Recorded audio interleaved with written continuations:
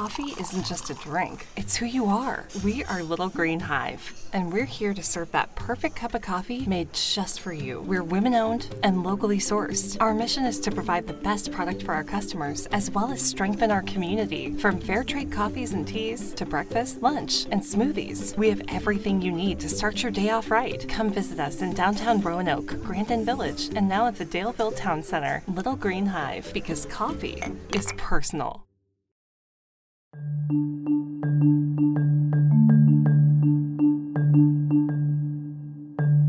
In our first episode of the Hometown Stories series, Bridging the Great Health Divide, we took an in-depth look at how the opioid epidemic has fared within the COVID-19 pandemic. Overdose rates rose to record highs over the last year, not only in Virginia, but nationwide. What are communities doing to fight back against the power of the poppy and the increasingly prevalent and deadly intrusion of fentanyl? We invited Christine Baldwin, a peer recovery specialist from the Roanoke Valley's Hope Initiative, and Dr. Robert Trussman, chair of psychiatry and behavioral medicine with the Virginia Tech Carilion School of Medicine, for a conversation. In our roundtable discussion, we talk about resources available for people looking for help for their substance use disorder, and offer guidance for friends and family dealing with the fatigue of someone else's struggle with addiction. This conversation originally aired on the WDBJ 7 Plus digital news desk Monday, March 22nd, 2021. We are continuing the conversation about the opioid crisis here in Southwest Virginia. But I have a couple other voices that I'd like to bring in. So right now I'd like to introduce two people. We have Dr. Robert Trussman, who is the chair of psychiatry and behavioral medicine at Carilion Clinic. And we have Christine Baldwin, who is a peer recovery services coordinator with the Roanoke Valley Hope Initiative and also is part of the Roanoke Valley Collective Response. Hello, good evening to both of you. Thank you for joining me. It's a pleasure. Thank you. Good evening. I think the one thing that I want to jump off of here is the fact, kind of what Nancy Bell, we heard her say in that story, which is don't give up hope. There is more to come. And so I want to talk about that and talk about some of what you both, have to share with people. But first, I want to reflect on the past year. So Christine, I want to start with you, in your role with the Hope Initiative. What have you seen over the last year? And of what you just saw in this story, was there any particular data set or, any words from anybody that really stood out to you? Absolutely. This last year of 2020 was like no other, as we can all attest to. Within the Hope Initiative, we definitely saw an increase in our participants, seeing over 397 participants in the year of 2020. And a large number of those being return participants who were struggling with a relapse due to decreased services and supports due to COVID restrictions. So things are definitely on the climb, as all of those data points highlighted. And one thing that really stuck out to me was in our participants, which we just reached we are over 1,000 participants as of this month in March. And out of those, 74% are reporting polysubstance use. So although opioids are in the spotlight, what we really have here is an addiction epidemic that, you have to address the disease of addiction and the underlying causes, regardless of the preferred substance of choice. And that is something I'll also note we did see in that DEA National Drug Threat assessment, which was the methamphetamines, cocaine as well, reported an increase in those as well. Dr. Trussman, I want to go to you next. Was there anything in particular that you heard that stuck out to you and has maybe resonated with what you have seen over the last year? It has been, to repeat what everyone has said, a really horrible year.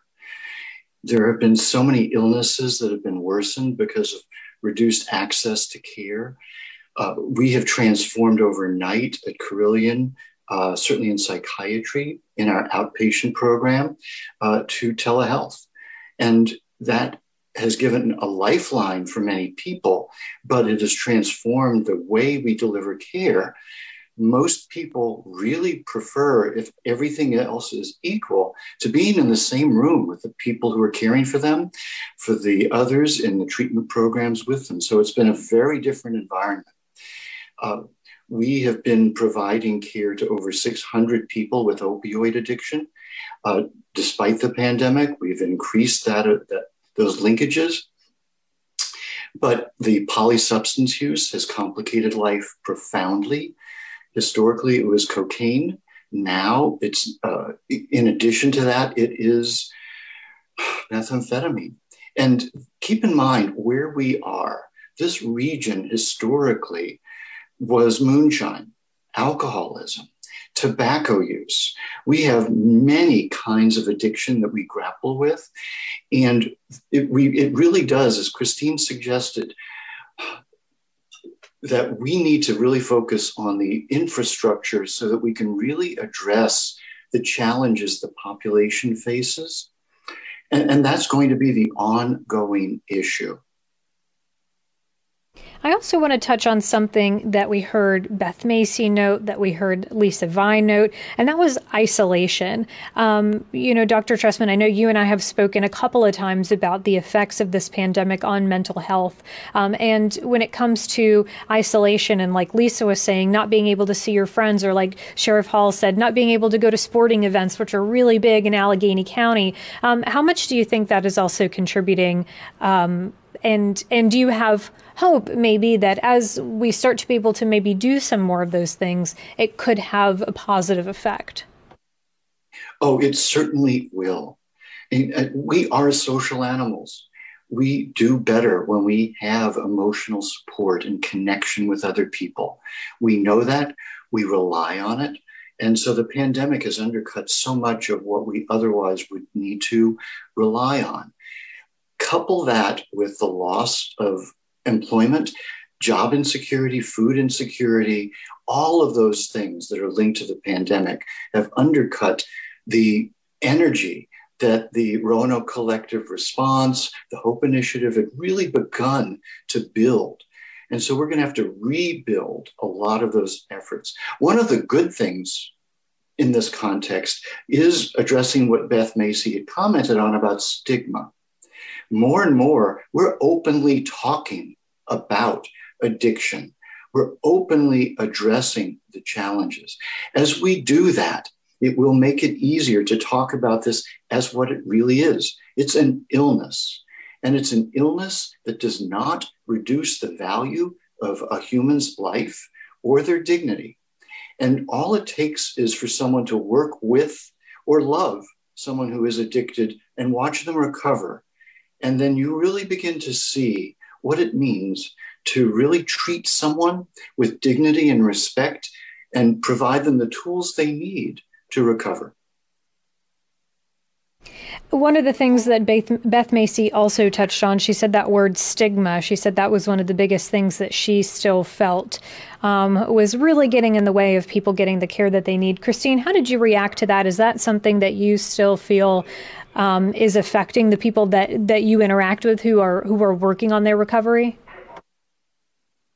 Absolutely. I think stigma has always been a barrier to people finding the strength and the courage to reach out for help.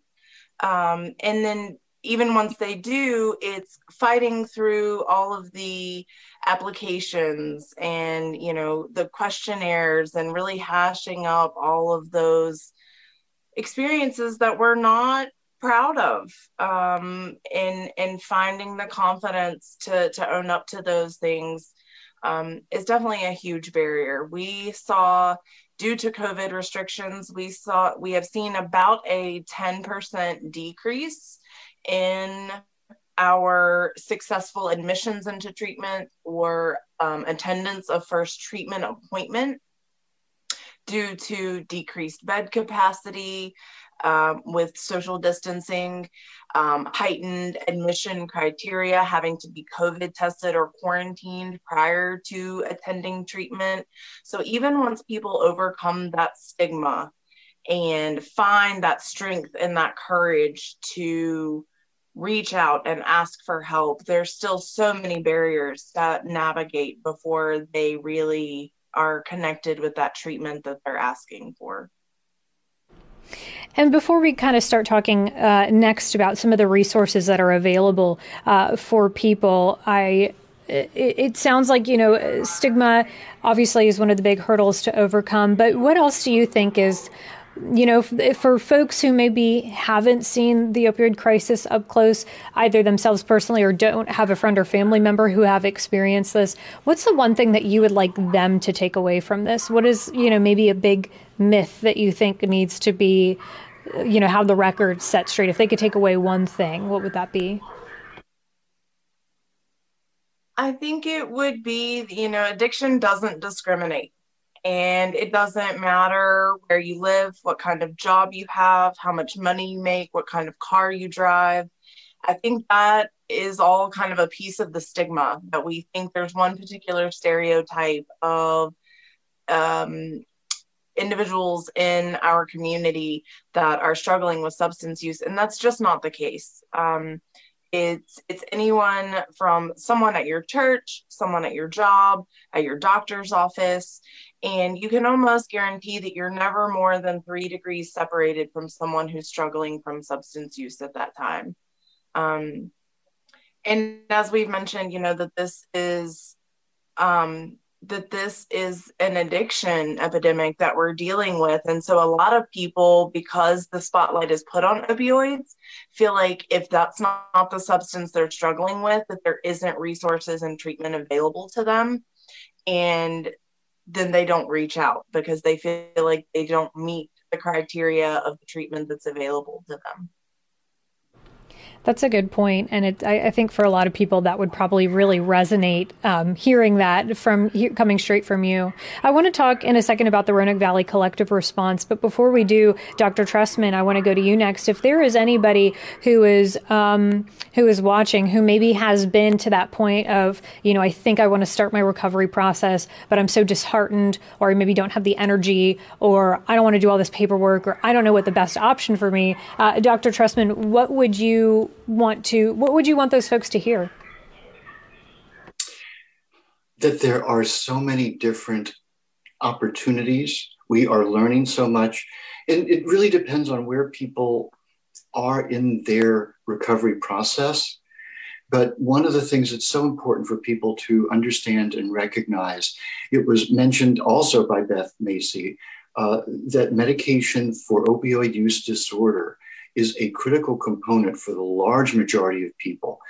In our region, there is still a stigma associated with the use of medication in the treatment of opioid use disorder or addiction.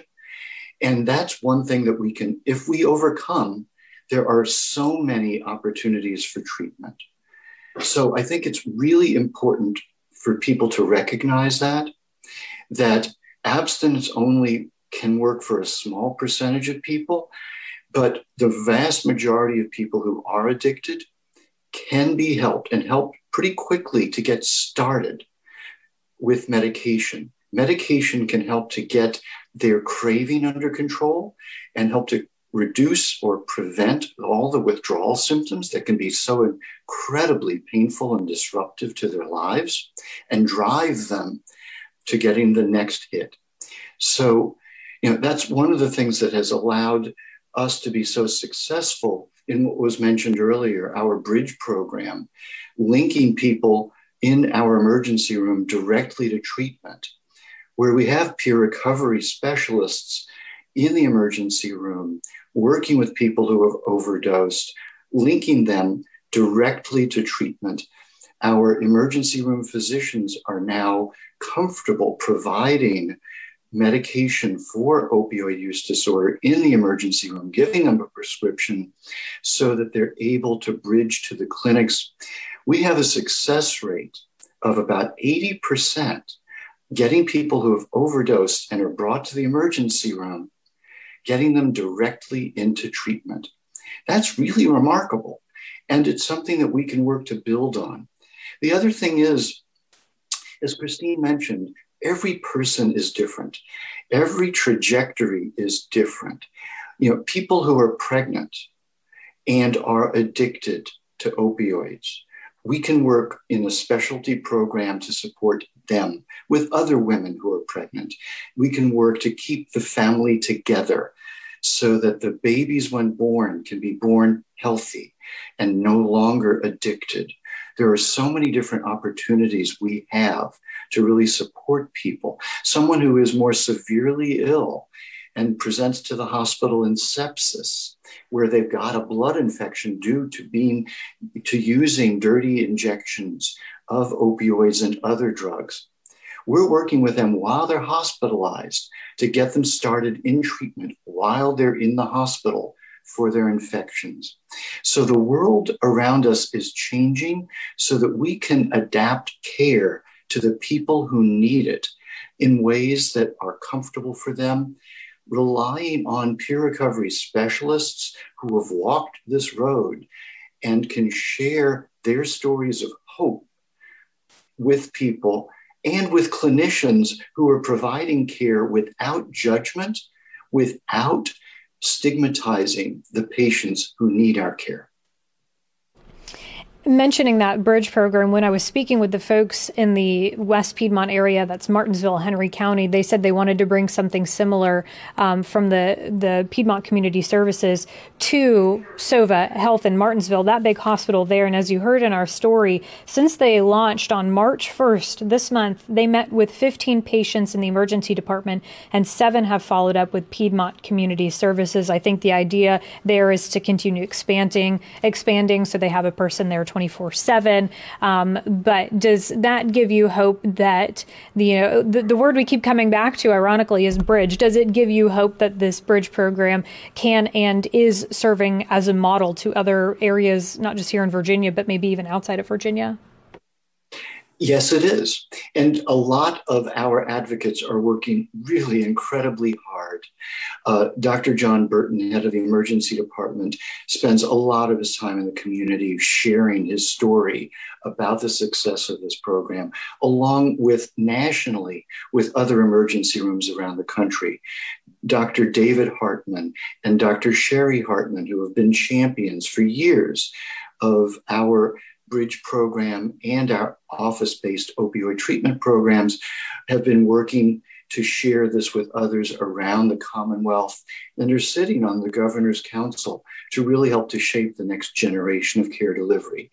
So Roanoke has been doing its share in really helping to guide the rest of the Commonwealth and many regions around the country in really overcoming stigma and sharing the models that we've been really working to develop. I want to go to Christine next. Christine, you have worked with the Roanoke Valley Hope Initiative as a peer recovery services coordinator, but you also work with the Roanoke Valley Collective Response, which, as I understand, was kind of born out of Dopesick. And you guys have laid out a roadmap. Can you walk us through some of the highlights of that roadmap and what guidance it's giving you all and the extended community? Because there's so many people who are a part of this. But what kind of guide is it giving you guys? What points of direction are you hoping to head with this blueprint, essentially? Absolutely. The Roanoke Valley Collective Response is just over 2 years old with over 300 individual members across over 200 organizations in the Roanoke Valley. And as you mentioned, we've been coming together at monthly meetings to create this blueprint as an action plan to address some of the gaps and barriers to treatment and sustained recovery in the Roanoke Valley. There are 5 different working groups that span from prevention, overdose response and connection to care, treatment, recovery, and child and family support services. And that really speaks to all the ways that addiction impacts an individual, their family, their employers, and their community as a whole. And through those working groups, everyone has worked so hard to identify the top priorities that would make the biggest impact in our community to either establish new services or collaborations amongst existing organizations within the community. There are efforts going on already. The blueprint was just released at the end of 2020, and already there are efforts and collaborations and projects that have sprung into action to address some of these gaps that were identified. And there are partnerships with peers and EMS, partnerships with organizations, with the local jails, really trying to everyone come to the table together, get out of our separate silos. We have everyone from the medical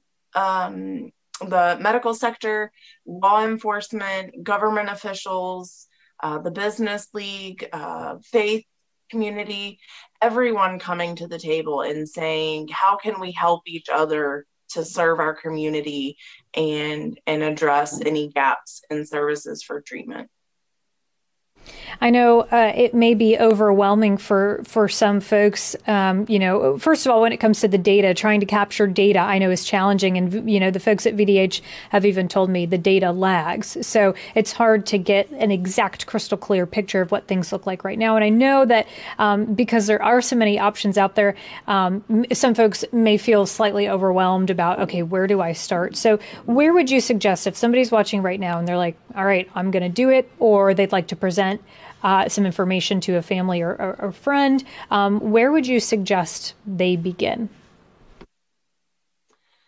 There's several ways, depending on where someone is in their journey. Through the collective response, the directory of resources that originally began being developed through the HOPE initiative is now available on the resources page of the Roanoke Valley Collective Response. So folks could go on there and see some of the local and even not so local resources that are available to folks seeking treatment and recovery resources. And for help in navigating that, because it is a quite large document that can be difficult to really absorb all of the information and know how to approach accessing that resource, the HOPE initiative, that's what we're here for. We meet with individuals who are seeking treatment and or recovery resources, and we go through an interview process that helps kind of cull the crop and not be so overwhelmed with all the resources that are out there, and say, okay, based on your information, these are the resources that you would be eligible for. And then our peer recovery specialists assist in the application process, admissions, appointment scheduling, transportation, whatever that process might look like to get that person from the point of saying, I want help, to actually accessing it and getting to where they want to be. Thank you for sharing that information. And I also want to talk about the other folks who are involved, the family and the friends who sometimes suffer alongside that person, seeing them struggling with their substance use disorder or opioid use disorder.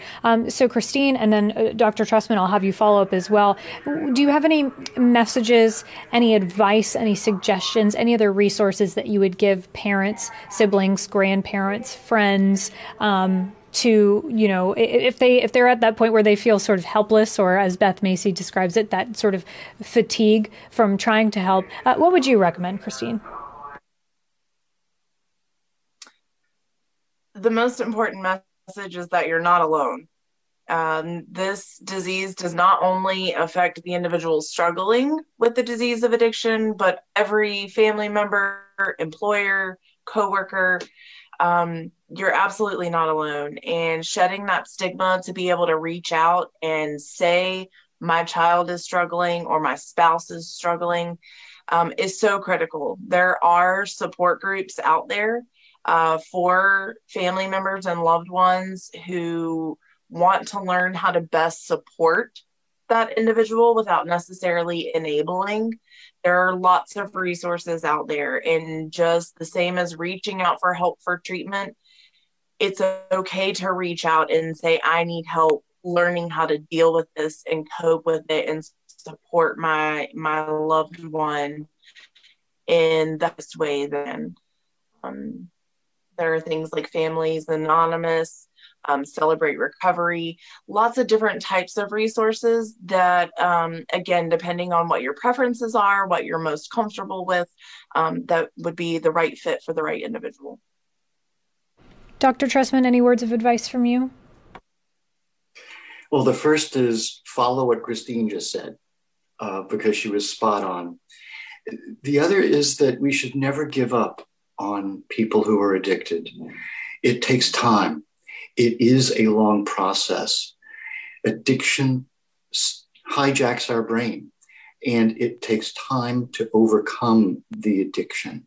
So don't allow the frustration to make you as a loved one, as a family member, give up. Frequently, you will need support as a family member. Many people that I treat have suffered major depression, anxiety disorders, a whole host of disorders that in and of themselves require treatment as they struggle to support their family member with addiction. And that's okay. We can support you. We will support you. And so it's really important for people to recognize that, just as Christine said, you're not in this alone. By reaching out, you'll realize that there are so many others who have similar frustrations and challenges. And just as with so many things, by building the sense of community, we will get through this together. That's one thing I heard Carlin Raffy, who was part of that Virginia Tech team with the Engaging Martinsville team, say the answers are in the community, and the community has the tools or has the minds that they need. Sometimes they just need additional resources, which is the case for many, many things. I have put in the comment section a link to the story connected with the story that you saw at 6 o'clock tonight. And at the bottom of the article, you will find a ton of links to the Roanoke Valley Collective Response, the Bridge Program at Carilion, the Hope Initiative, to help guide you if you're looking for some of those links that you have heard our guests mention. I want to kind of wrap up. We've talked a lot. There's a lot to be hopeful about. There's a lot of resources out there. And I think most importantly, there are a lot of people who want to help. So I just want to get any parting words from you guys, any final thoughts. Dr. Trestman, just anything else that you would like to add, kind of about what we've seen in 2020 and kind of what your, the information that you'd like to leave people with now here in 2021. The first is that the pandemic is still something that is with us. Please protect yourselves, wear masks, keep social distance, get vaccinated. It's important to be alive, to help your family member get through the addiction. And we will be able to work together as a community to be able to really thrive and to overcome the stigma associated with so many of these illnesses. Thanks so much for the opportunity. Christine, anything else that you'd like to add here this evening? I appreciate the opportunity to be here and the awareness that this is spreading. I think that's one of the biggest things, is the awareness and education that is necessary to keep this in the forefront of people's minds and let people know what resources are available. I'm really excited to see what funding opportunities do become available, because that's what's really going to help to reinforce the collaborations that are going on amongst community partners, as well as establish those new resources that are needed to really get folks the treatment that they're looking for. Absolutely. And I'd like to thank our guests once again for joining us, and all of the information, all of the resources that they've been mentioning, you will find in that article, which is now in our comment section of this Facebook live stream. So thank you very much to the both of you for being a part of this conversation this evening. My pleasure. Thank you very much.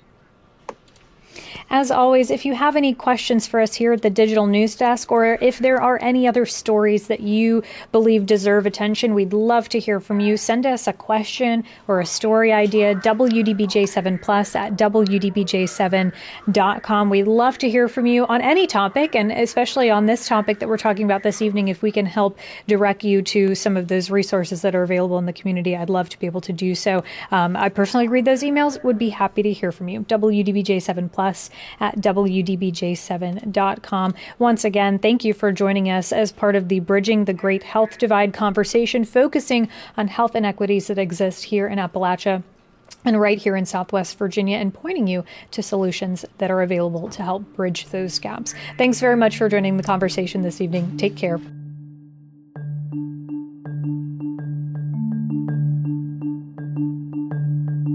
Hometown Stories is a production of WDBJ7 in Roanoke, Virginia. This episode was written and produced by myself, Leanna Scacchetti, and edited by Ben Rickwelny. We'll see you next time. Hometown Stories is sponsored by Little Green Hive, because coffee is personal. Locations in downtown Roanoke, Daleville, and Grandin.